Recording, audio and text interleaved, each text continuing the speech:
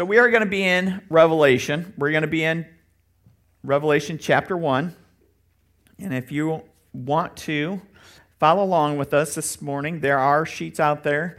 If you would like to get candy afterwards, no pressure, but you're more than welcome to fill one of those out. But the title for today, which is important for those sheets, and they pointed out to me the last 3 weeks, you haven't had a title, Shane. Well, it's Walk in Obedience. Walk in obedience. And I get that from the first 8 verses, and it is a theme that continues through Revelation that changes the way I look at the book of Revelation.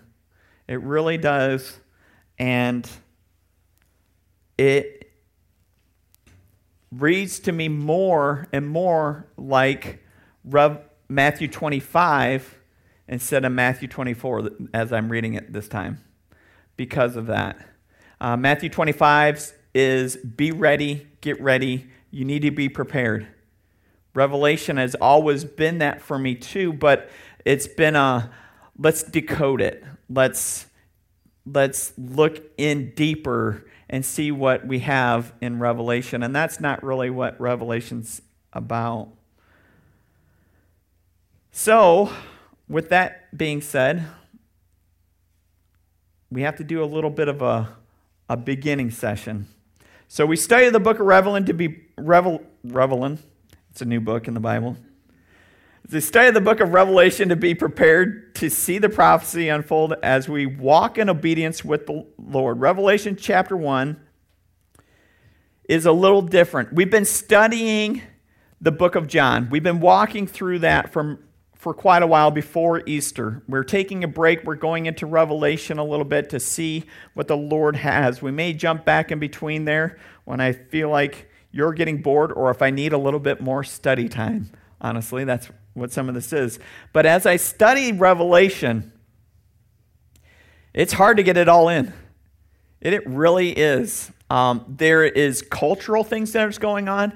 There's Scripture jumping back and forth between the Old Testament, the New Testament, and then Revelation. It is so amazing. So I have to get a few things out of the way to show you where I'm coming from so it may help you study it or at least see the perspective of where I'm coming from. So I look at the Gospel of John as a study of a lamp unto my feet. John shows us the next path to take. Revelation can do that too because it is about obedience, but it is also the best place we find a light into thy path. It is hope of heaven. It is hope of a victory. Jesus Christ has won the war. We may lose a few battles along the way, but Christ has won the war, and he promises us that. And what do we know about God's word? God's word is true. Exactly. God's word. I need my little kids. God's word is true, right? That's something that we've learned in community Bible study, and we've incorporated that in our house as well. God's word is true. So we're looking at the prophecy in obedience. If we walk out of obedience, it's hard to see the prophecy, right? Because if you want to see God do amazing things in your life, don't try to do it your own way and then expect God to do exceptional things. That's another way to put it. But if you want to see God do amazing things, walk in his ways, and then when something amazing happens, you will be able to see God in it. You can take yourself right out of that very easy and simply. So we're going to be looking at prophecy, but more specifically, we're going to be looking at the book of Revelation. As we read the call to worship this morning in Titus 2, verses 11 through 15, Paul instructs Titus in a few things. He informs him that God's grace reveals to us salvation. God's grace reveals salvation to us. If we don't have God's grace, we don't have salvation. And if we don't have salvation, we're not going to heaven. We don't have prophecy to look forward to. We don't know. So it is important to know what salvation looks like. Or maybe another way is, how do I know that I'm saved, Pastor Shane? How do I know? Well, first of all, it's by God's grace. It isn't something that we can do. It's something God has done for us through Jesus Christ, His Son. And when we have faith in Him, that process together, working together, grace with faith, or through faith, I guess, is the process by which we are saved. Okay? So that is very important to lay down before we start the book of Revelation.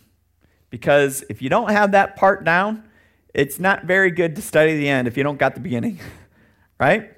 So you have to understand God's grace is super important. Faith is a building block, the next building block on that grace. That process called justification. When we walk in sanctification or we walk toward holiness, that is when we can understand or maybe discern better God's prophecies for us. Okay? That's the process right there. So, what are some indicators in your life that you are saved? Well, one, that God is active in your life. Maybe somebody else points out to you that they see God active in your life. Maybe you see evidence in your own life, but sometimes we will do anything to justify our own salvation. So maybe we're not the best ruler on this one. You can ask a mentor. Have the courage to ask a mentor. Do you see God working in my life? And most of the time I will always say yes, but I don't always see you listening. That's because that's how I answer myself. Do I see God working in my life? Yes, He is always working, but I'm not always listening. Sometimes I flat out ignore Him, and that is to my detriment. But when I walk in the light as He is in the light, then I see these truths revealed. So are you allowing God to speak into your life? Are you in God's Word daily? Would be ideal. How about more than just Sunday? Do you have another time during the week that you even read your Bible? If you don't, you need to ask the question, why? You have the words of eternal life. Do you know that the prophets and the law, they long to see these things? They long to see them. We have them recorded for us. We have the freedom in this country to read it from a pulpit, online, even though we get censored quite a bit. But there goes my click. Get him off of there. Oh, right? But we have the ability to do that. We have free speech. We have the right to assemble. All those things are so important to hang on to and not to allow anyone or any government, including our own, to stop us from doing that. We have to have the courage to walk forward and turn our eyes from evil things. O Lord, we cast out our idols. Give us clean hands. Give us a pure heart. Let us not lift our souls to another. That's a song. It's called Clean Hands. Probably didn't know that. Here, watch out. I might start string dancing here pretty soon. Beth's like, I haven't seen you string dance in a long time. It's hard not to, honestly. Our desires are for things of God. They're not for our sinful desires. We pursue wisdom, righteousness, and devotion to God. Think about that. Wisdom, righteousness, and devotion to God are attributes that Christ had when He was here on this earth, right? And so we need to look and be like Christ. We look forward with hope that the wonderful day when the glory of our great God and Savior, Jesus Christ, will be revealed. Paul is writing to Timothy, who is most likely under persecution, whether it's from his own church or whether it's from those around him. John is writing Revelation, definitely in persecution. No question about that one. And I'll get into why in that. Okay? So how did this adventure all start? How did this journey begin? Why do we know that Jesus is coming again? Well, we know because he came the first time, right? The prophets and the law, they point to Jesus coming twice, and they point to him coming again as the conquering king. And how do we know this? Because Jesus confirmed it when he came the first time, right? So if Jesus is true, which we know he is, how do we know? Because we've studied that, and if you haven't, you need to. You need to be able to go and say, was Jesus true? Did he really walk this earth? What he says, does it make sense? Does it make sense to you? How do I know that? I study the Gospels. And I know that my faith journey is true. So Jesus gave up his life to free us from every kind of sin. Every kind. We talked about that on Thursday night with the kids. We had another good session, I'm going to say, Thursday night with those kids. They asked some tough questions. And one of the questions was, what happens if you start walking down a path that doesn't really line up with the Bible? And I said, oh, that's a great question. But we have an answer in Romans chapter 12, verse 2. Therefore, let God transform you with the renewal of your mind. And then he gives us all this great application in the next 4 chapters. Unless we're walking in sin, then it's not so great. And you're like, oh, I got to change that and that and that. But it's for us who want to be transformed. God can renew your mind, which renews your heart or soul, and then it transforms into your lifestyle. We, like sheep, have all gone astray, but he can remove that iniquity from us as far as the east is from the west. There's like 4 Bible. I feel like I just gave a Revelation passage right there. I just gave 4 passages of Scripture and tied them all together. That's what he does in verse 1 through 8. Did you not? Specifically, verse 7 comes from almost 4 or 5 different verses in the Old Testament. We'll get into that when we get there. I'm jumping ahead. So God has cleansed us. He has made us his own people, adopted heirs into the kingdom of God, along with the Jewish people. And it's not something that we get by birth. It is something that we receive by faith, right? Totally committed to doing good deeds because of his grace. We want to do good works because of what God's done for us. We don't do good works so God will do good in us. Okay, that's wrong. We do good works because of what he has done for us. It results out of the grace that comes along, right? So what are we going to do about it? This is what Paul charges Titus with. We must teach these things. We have a responsibility to teach the Word of God, specifically that he's coming again, that there is hope in the Messiah.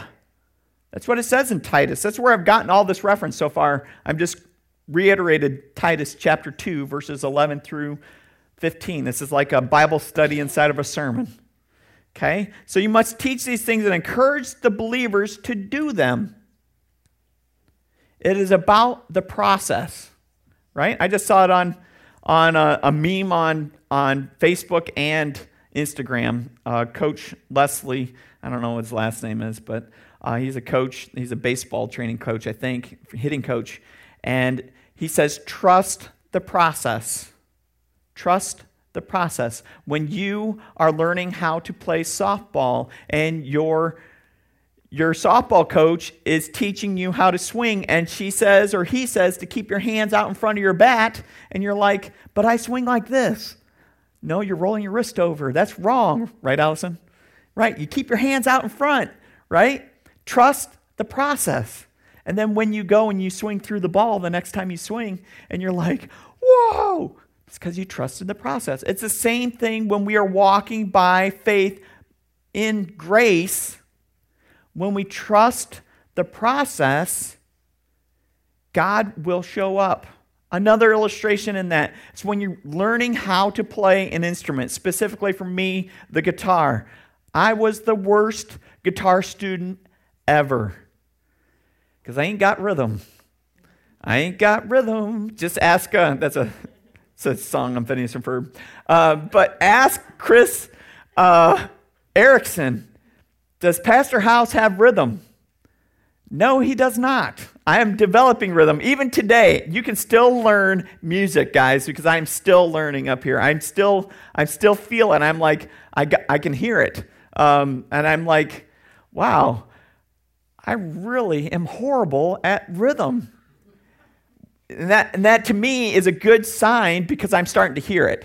Okay? So I'm starting to feel it a little bit more. And I'm like, wow, this is kind of exciting. I wonder what's going to happen. Because when you learn a musical instrument, just like you do in your spiritual walk, it goes and pops. So you start going along, you start trying to learn the G chord, and then the C chord, and then E minor, and then I got to stretch down to the D. How do you do that? Well, now it's like, because I just woke up one day and it worked, right? It's 90% up here on an instrument, and it's 10% down here. And it's the same thing with your walk in your faith.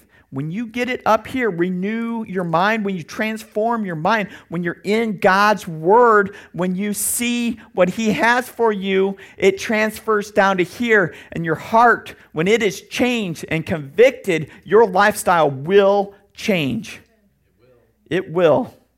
So we studied the book of Revelation to be prepared to see the prophecy unfold as we walk in obedience to the Lord.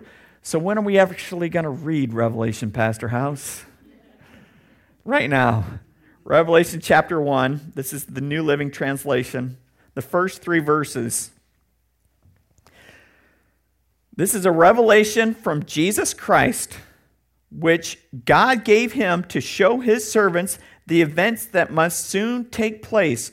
He sent an angel to present this revelation to his servant John, who faithfully reported everything he saw.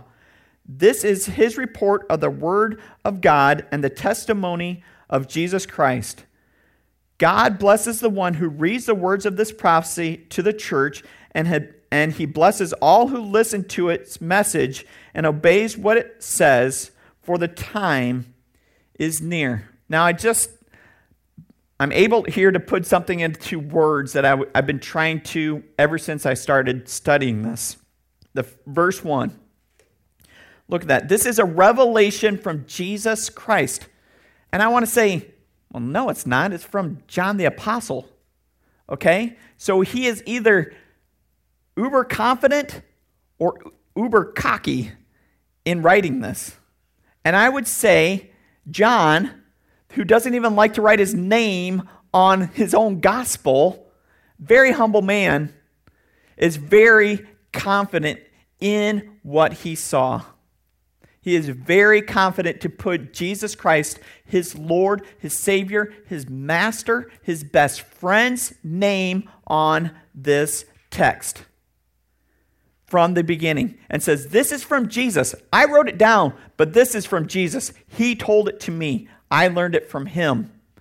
Now you listen, and you will be blessed. Well, which we'll get into that. So our first sermon point this morning is the same as our title, Walk in Obedience. Walk in obedience. What do we find out in this passage? This is a revelation of Jesus Christ. Notice it is revelation, not revelations. There's no S on the end. It is just one. He didn't need several. Praise God, he didn't need several. He doesn't need another book. He doesn't need a complementary study. He needs the Bible, and that is it. We don't have a Book of Mormon. We don't have our own version. We can pretty much use almost any version of the Bible and study God's Word. Almost any. There's like one I can think of that you can't. But we're not J-dubs, that's what I'm trying to say. It's true, sorry. God got it right the first time. Listen to me. God got it right the first time. He didn't need another revelation. He told us what we needed to know, and then we rest in that, which is like nearly impossible because it's the future. We're curious humans. I want to know. I feel like that old Inquirer commercial. Inquiring minds want to know, Lord. I want to know. And so I'll go out and read all the suckers and all the things. And I've done some of that. And I come back and just get the text in the raw. And it speaks the most. I'm not saying Revelation's an easy book to read. Okay, it's hard. But it helps. Well, we'll get into that in a second here. John recorded this while in exile on the Isle of Patmos, which we'll get in a little bit more next week, but that's what he says. John's an old man, and at this point is still very faithful and active in the church. Though the church is young and has had a hard time listening to John. How do I know that? I've read his other letters, 1 John, 2 John, and 3 John. Those are the small letters right before Revelation, where he gets a little rough on some people and reminds them to get back to the basics, right? Get back to the basics. Love your neighbor as yourself. That's what Christ told us to do. Don't forget it. John faithfully reported all he saw. This is his report, the testimony of Christ Jesus. And then verse 3, God blesses the one who reads the words of this prophecy to the church, and he blesses all who listen to his message and obey what it says, for the time is near. The time is near. Well, Shane, we talk about 1,000-year reign, and we've had 2,000 years since Christ has been here. How can we even be talking about time being near? You don't even believe the 1,000-year reign started yet, so we're not even to the end. Okay? Strong point. What's nearer than the end? My end, right? Am I guaranteed tomorrow? Am I guaranteed even a second more of time? I could have a brain aneurysm right now. I could fall dead on the floor right here. Do I know where I'm going today? That's what this is about. Being ready, being prepared, being obedience in that preparation. That's what we have to be ready for. The only book in the Bible that states by reading it, you will receive a blessing is Revelation. Yet I would say out of most of the Bible, it's one of the hardest to read, except for the genealogies. Those are hard to read. But those are important as well. You might say, but Pastor, I can't understand Revelation. There's so much symbolism and allegory and things that don't really make sense to me, and I don't understand it because I don't know the culture very well. Well, some of that is you need to be a student of their culture. And some of that is, I agree with you. It is hard to understand. But if you're reading it for the first time as you go through Revelation, and you get to verse 3, you know you will be blessed by the end of it, then it's worth reading. Because in the end, we find out that Christ Jesus wins. We find out that we are under authority.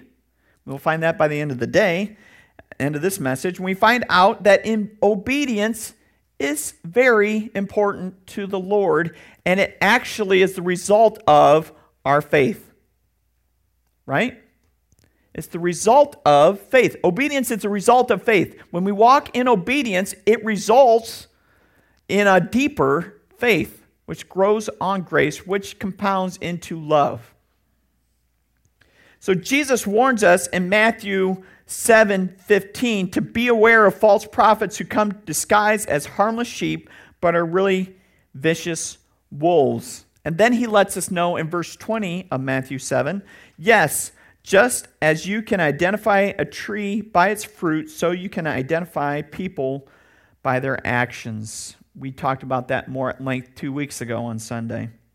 Unfortunately, we find more false prophets on the second coming prophecy than any other place in the Bible. Why? I believe it's because it's easy to deceive people because it hasn't happened yet. It hasn't happened yet. But God hasn't changed. His patterns don't change. He's very steadfast. And so if we can look at his pattern here on earth, it gives us some answers for the pattern of what he's about to do. Okay? And so it hasn't happened yet. So I don't really get caught up in the symbolism that maybe, say, an eagle represents America. I don't get into that. I think I may have 20 years ago. It would have been a lot easier to, but I see America not making it maybe to the end times, unfortunately. We are falling fast. And I'm not saying it's because of elections and things. I'm saying it's the division in our country. The division that we have in politics, the divisions we have in friendships, the divisions we have on social media allows us to set up these little kingdoms that if we don't like somebody's opinion, we can just kick them off our Facebook page, off our Instagram, and we can only have people that listen to the same thing that we do. Right? We are the ruler of our own domain. And doesn't that speak to humanism more than anything? Been convicted about that this week. As you can ask Beth, it's about the fourth time she's heard that story. So, I don't get caught up into that stinging bees are missiles or bullets, but I do my best to look at the big picture. And as I mature in my faith, I narrow my view a little bit more. And I try to do that slowly because I mature slowly, honestly. You're like, I'll say, I've known you for 20 years and you're just getting mature enough to teach us on Sunday mornings. I'm just kidding about that too, kind of. We study the book of Revelation to be prepared to see the prophecy unfolding as we walk in obedience to the Lord. Yes, reading the book of Revelation is a blessing, but obeying it is much more of a blessing. For the time is near. Jesus is coming soon, or we're leaving this earth soon, right? We don't know the day or the hour. Speaking of which, I found out Lester Meisenheimer passed away this week, so I know some of you guys know him, and he was a great missionary down in Ecuador and a great saint, and the reason why I'm a pastor today, one of the big reasons. So be praying for the Meisenheimer family. Jesus is coming soon, isn't he? Or we're leaving this earth soon. There's no staying put. This church is a church in exile. These 7 churches he's about ready to write in chapters 2 and 3 are in exile, and so there's an urgency for change. We don't have an urgency for change unless Christ is in our life, urging us to change. We need to be ready for that. So I'm asking you to go through the confusion of Revelation and study it with me. Hopefully I can bring some clarity. Are you willing to do that? To study Revelation with me as I go through the first time preaching through it. I feel Revelation is a lot like geometry. We got to work the process, as the sports would say. We got to work like geometry. We got to memorize the proofs and trust the proof so we have a foundation for the next part or the next part of the shape to take place, right? We got to know that congruent angle so we can put a trapezoid together, maybe, right? And if we want to know something else more than that, we'll have to ask our friend Ken about geometry and not Pastor Shane. I used to be really good at geometry. I'm waiting for my daughter to need help in math. She hasn't yet. She hasn't asked me yet, which is also a blessing there too, because now I could say, well, go ask your sister. Likewise with Revelation, it makes a lot more sense if a few chapters in and then look back at the bigger picture. We have 7 seals that we talk about. There's scrolls and there's different things that go along in there, and they stack up on one another. I'm going to do my best to bring an illustration to put up on the screen so you can see that as we walk through that, because it's really important to see how they stack. Because the 7th seal, you have 5 scrolls or something to that effect. I can't remember how many scrolls. And then in those we have trumpets, and then they are all part of that one seal. Okay? And that's important to know. Once you can kind of see that, I feel Revelation opens up a lot more. It makes a lot more sense. So I'm going to try to do my best to illustrate that up on the screen as we go through that. So let's try to look at the big picture and then narrow our view down, okay? Thus is why we study the book of Revelation, to prepare to see the prophecy unfold as we walk in obedience. Let's continue on reading verses 4 through 6. This is John's greeting to the 7 churches that Revelation is written to. This letter is for John to the 7 churches in the province of Asia. Grace and peace to you from the one who is, who always was, and who still is to come, from the sevenfold Spirit before his throne, and from Jesus Christ. He is the faithful witness to these things, the first to rise from the dead, and the ruler of all the kings of the world. All glory to him who loves us and has freed us from our sins by shedding his blood for us. Wow, what a statement. He has made us a kingdom of priests for God his Father. All glory and power to him forever and ever. Amen. So many things I could say about that, but I didn't go into in this letter. Christ, this is our second point, Christ Jesus is worthy of our obedience. Christ Jesus is worthy of our obedience. The number 7 is brought up at least twice right here in this passage. We have the sevenfold Spirit and the 7 churches. People say that 7 is God's number. People say that 7 represents perfection. It's the perfect number. And sometimes they're correct. But I would say 7 represents sanctification. Okay? And sanctification can be perfect. It can be holy. But it can also be in the process of. Okay? The 7 churches are in the process of sanctification. The sevenfold Spirit has arrived at perfection. Okay? And so there's where some of that confusion can be mapped in and out. So I would say that all the numbers are God's numbers. He owns them all. And he uses them as he pleases. But 7 shows up around God in the Bible. And I think it's better to say it's from sanctification. It's the process of being made holy by God's grace through faith. And I say this because the 7 churches are in process, and the sevenfold Spirit would be sanctified because it is before God's throne. You can't be in the presence of God without being holy. So he's completed that, or maybe as a picture of completion of that. And I'll explain what I mean by that. Meaning that the sevenfold Spirit could represent the Holy Spirit. So now in this text is a letter written by the Apostle John to the 7 churches in Asia. Most scholars believe Revelation was written around AD 96. So 2 weeks ago I talked about that Revelation could be written to the fall of Jerusalem.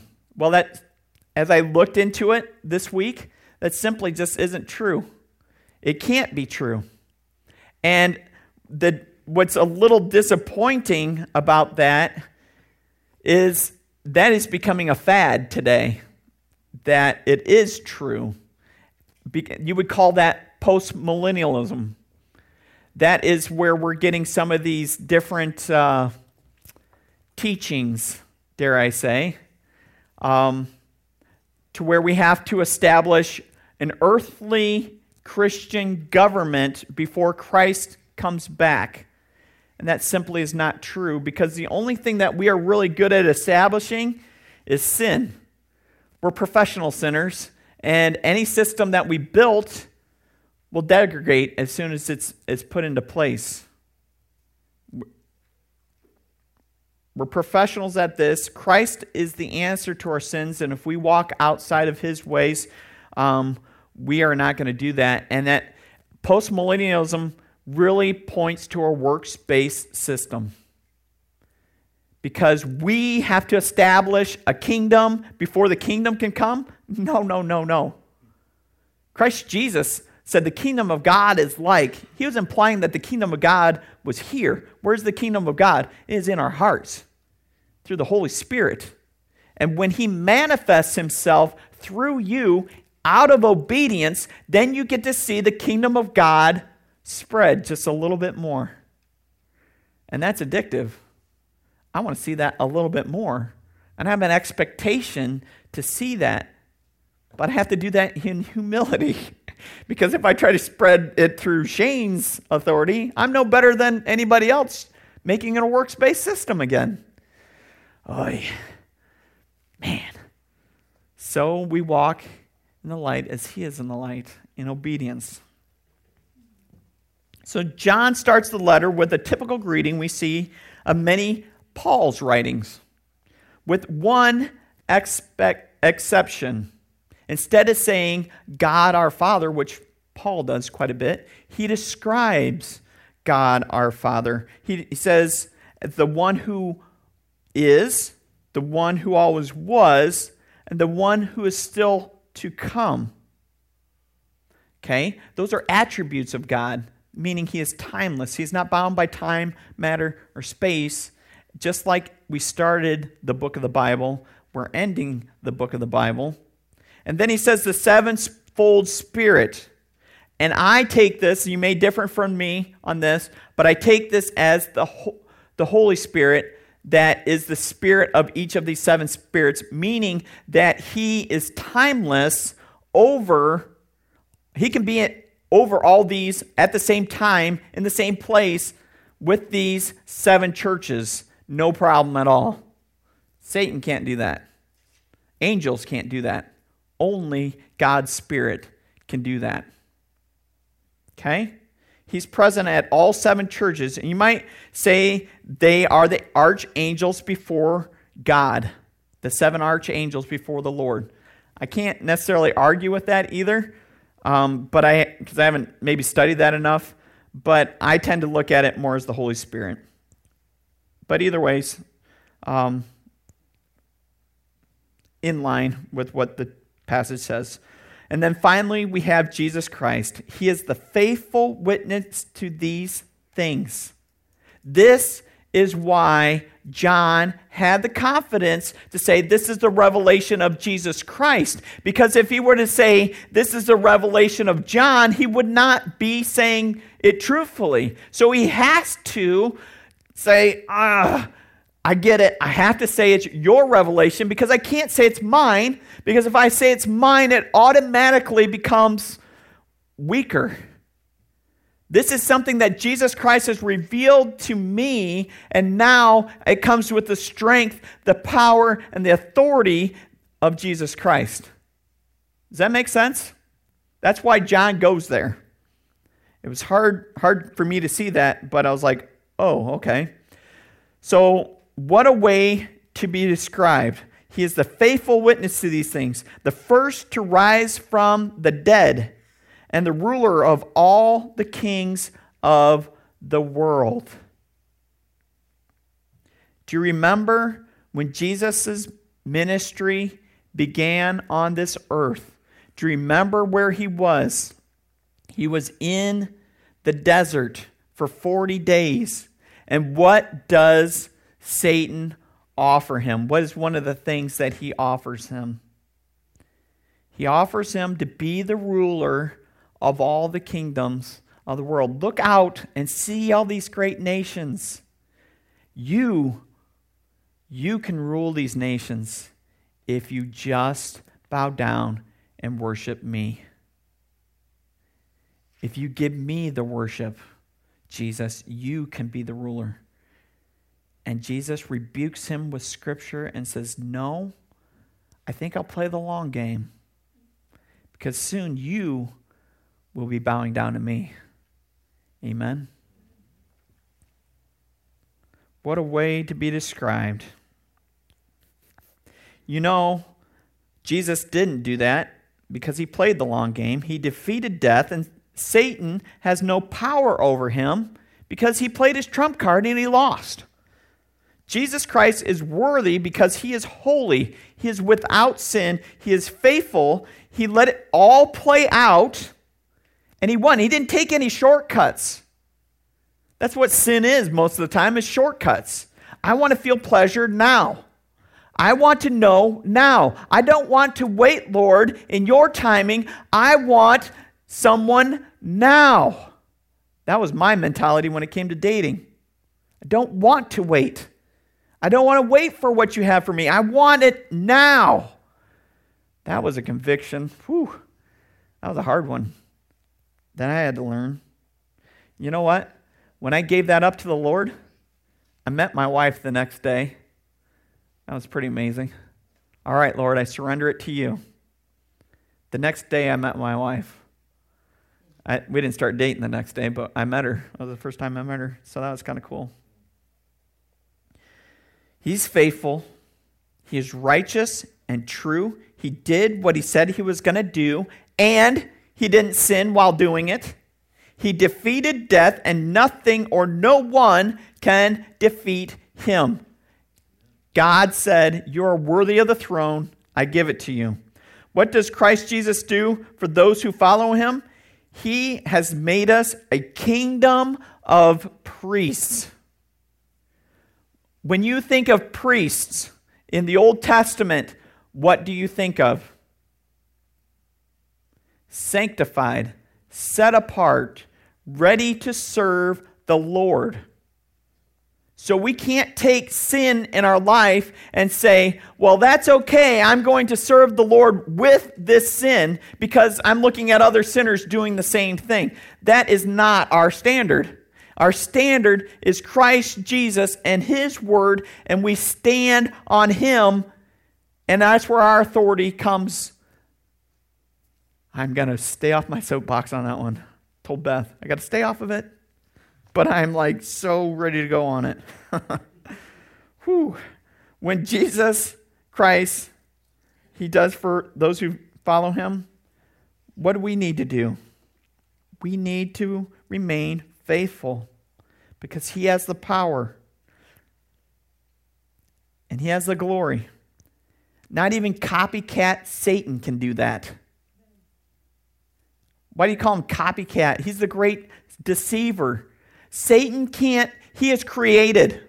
Satan is created, right? Am I not right in that? Okay? Lucifer is created, just like us. He can't come up with anything new that Christ hasn't already thought of. He's the creator. He will flip it on its end so fast, and Christ knows how it's going to play out. I always get to the final battle in my head, and I see Jesus there going, you probably thought that this was going to go differently. And they're like, what? What do you mean differently? We're about ready to stomp you. Look at the army that we have against you coming down on top of you. And he's like, your army is only 1/10 of our size, maybe even less. And I can't believe that you even thought you could stand against us. And I'm like, Jesus goes, yeah, but you didn't ever read your Bible, did you? Because every time the children of Israel come up with numbers that don't add up, who fights for them? Who fights for the children of Israel? God does. He comes down over top of the olive grove. He comes down out of this fog. He comes down out of fire from heaven. He comes down and rains hail down on them and kills them with briars as they retreat. And more were killed in the hail and the fire than they were killed by the army. He will fight for us if we are obedient to him. And we become a kingdom of priests for God his Father. This is a reference, as Baruch would say, as the children of Israel coming out of bondage of sin at Mount Sinai. I thought this was a great illustration of it.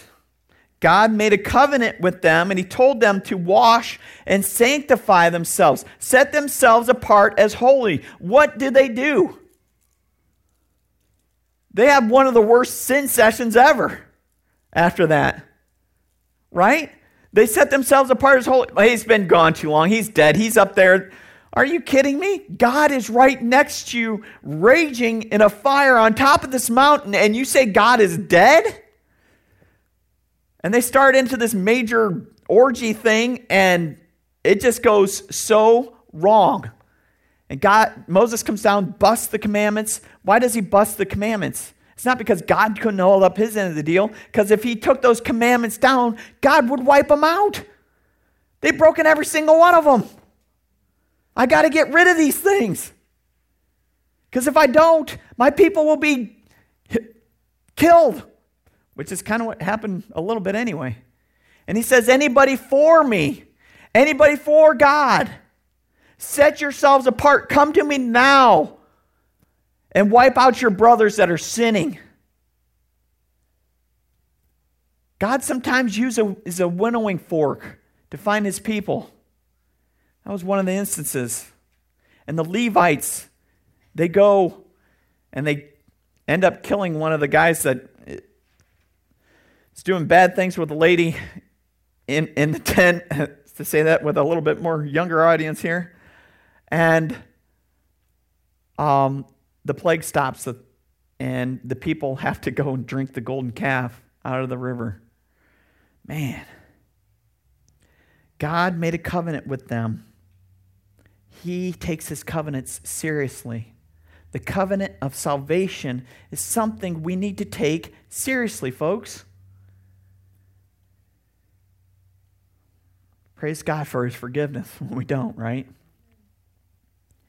We'll be set apart to be a part of God's kingdom, to be priests. How much and how big of a role is dependent on our obedience to this earth, meaning what our reward is in heaven is dependent on how obedient we are on this earth. We'll all make it in as children of God, but where we stand in the kingdom, what we have depends on that. A great book that illustrates that in a very unique way is C.S. Lewis's The Great Divorce.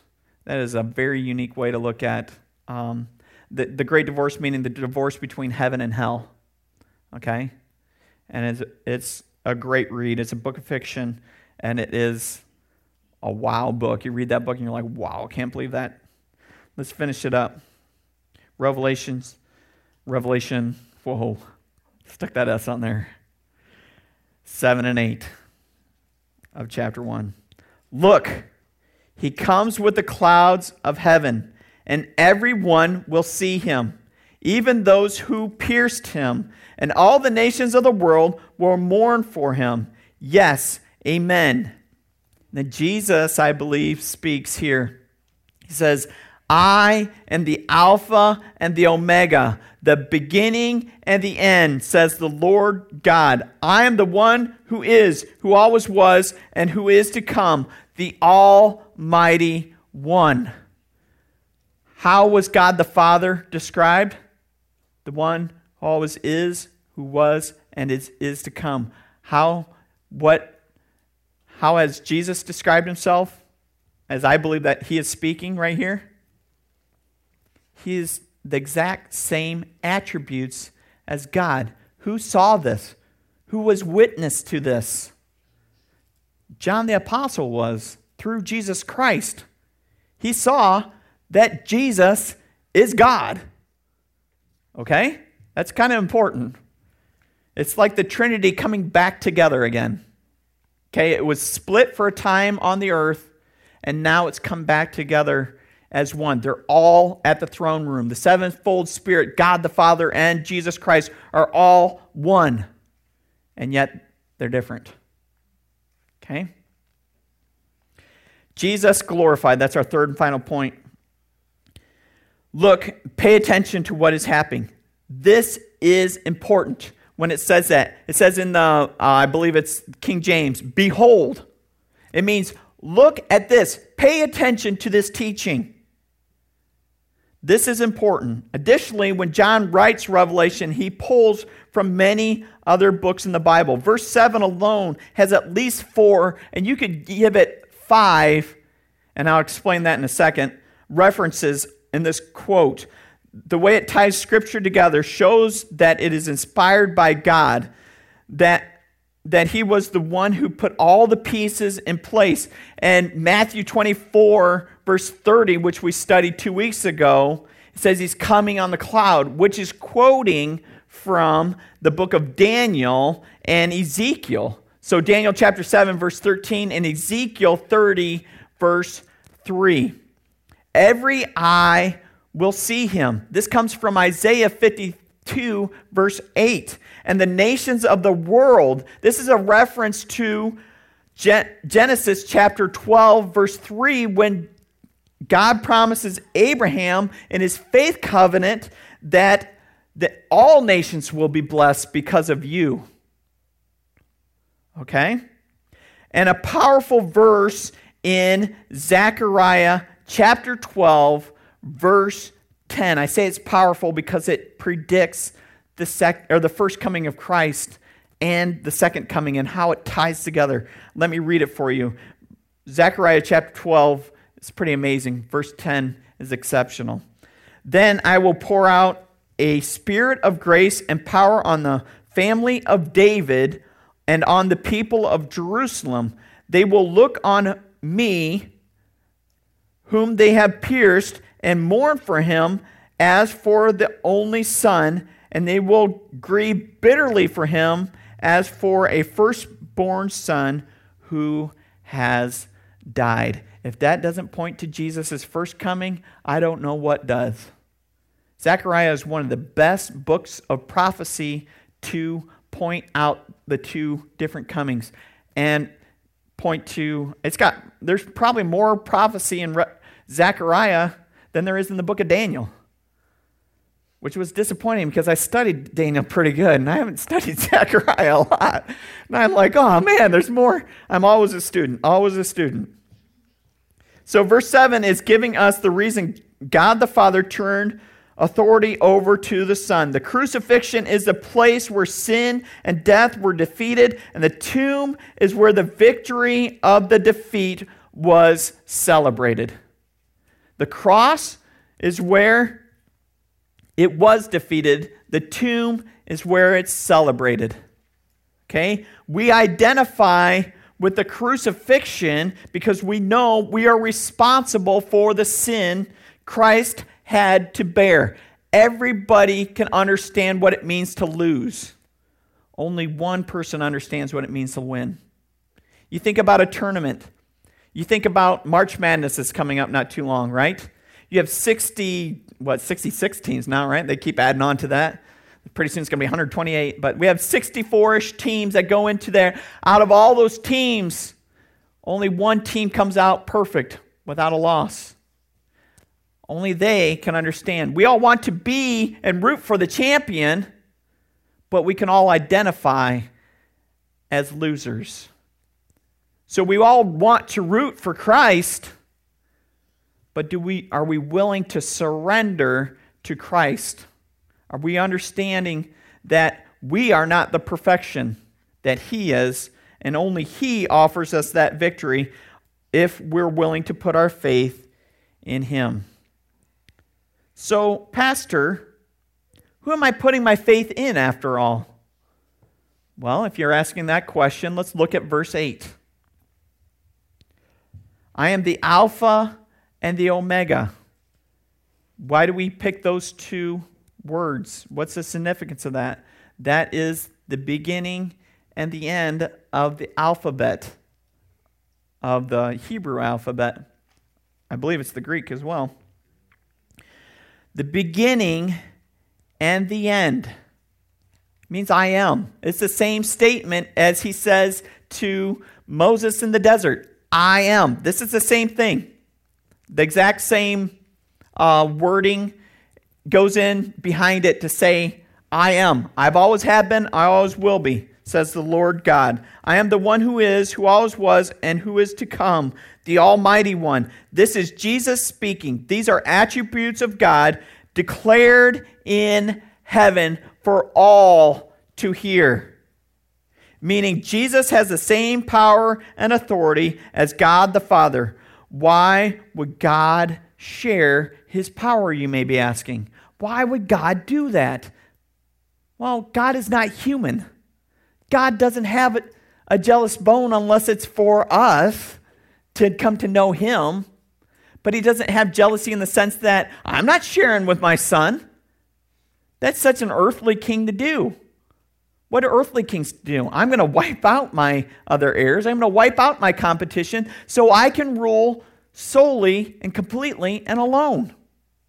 That's not what Jesus does. That's not what God does. He sees, he roots for his son on the cross, and he says, you defeated death, you defeated sin, and now we can be together in his glory. Wow. This was the firstborn, the glorification of Jesus Christ. He was the firstborn out of death. That is our promise for glorification.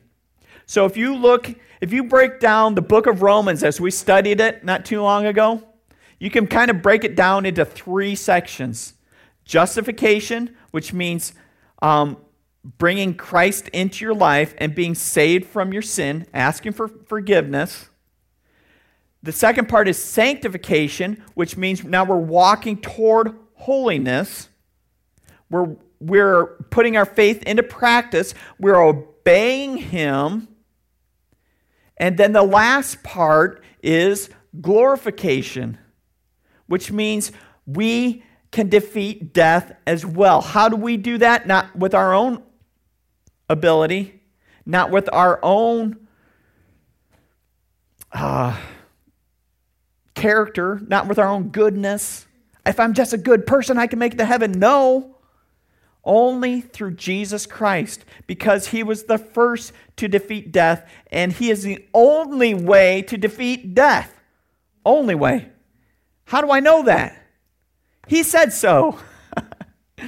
So, can you see how everything kind of hinges on Jesus?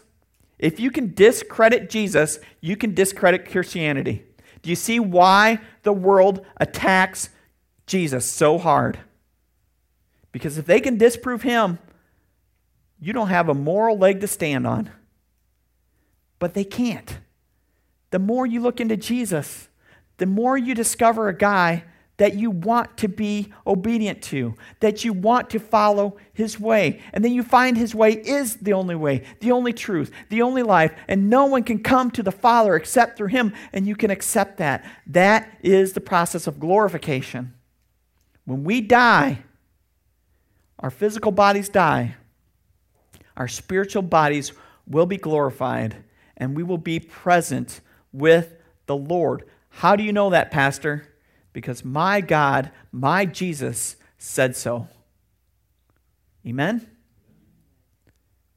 He offers the same thing to you and to me. And that's why we study the book of Revelation, to be prepared to see the prophecy unfold as we walk in obedience with the Lord. Man, I'm ready to crash now. Got that off my chest. Whew. Sorry, I went over a little bit this morning. Let's pray. Lord Jesus, we thank you for our time together. We thank you for the word that you've given us. Lord Jesus, we thank you that you have set the standard for us to live by. Lord, don't let us be fooled into thinking that anything less than you is the standard. We want to trust you. We want to know you. And we have to find you in your word. Guide us closer to you so that we might know the next step to take in obedience and sanctification process. We thank you for your Spirit. We thank you for the love and the joy and the peace and the patience that you've given us. Allow us to endure the hardships of this life and allow us to support our brother and encourage one another to follow you too. In Jesus' name we pray. Amen.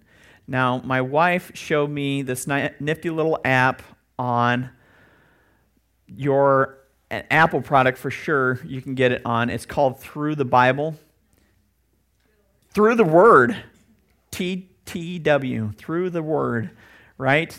It gives a little snippet as it walks through. It may be a slower process to walking through God's Word than going through it in a year. You could very well do that. It would take a little bit more longer of a quiet time for you in the morning, but it is a great little thing to explain God's Word as you go through. So if you're interested in that, I can definitely send you the link. Maybe I can stick it up on our Facebook page later. Thank you.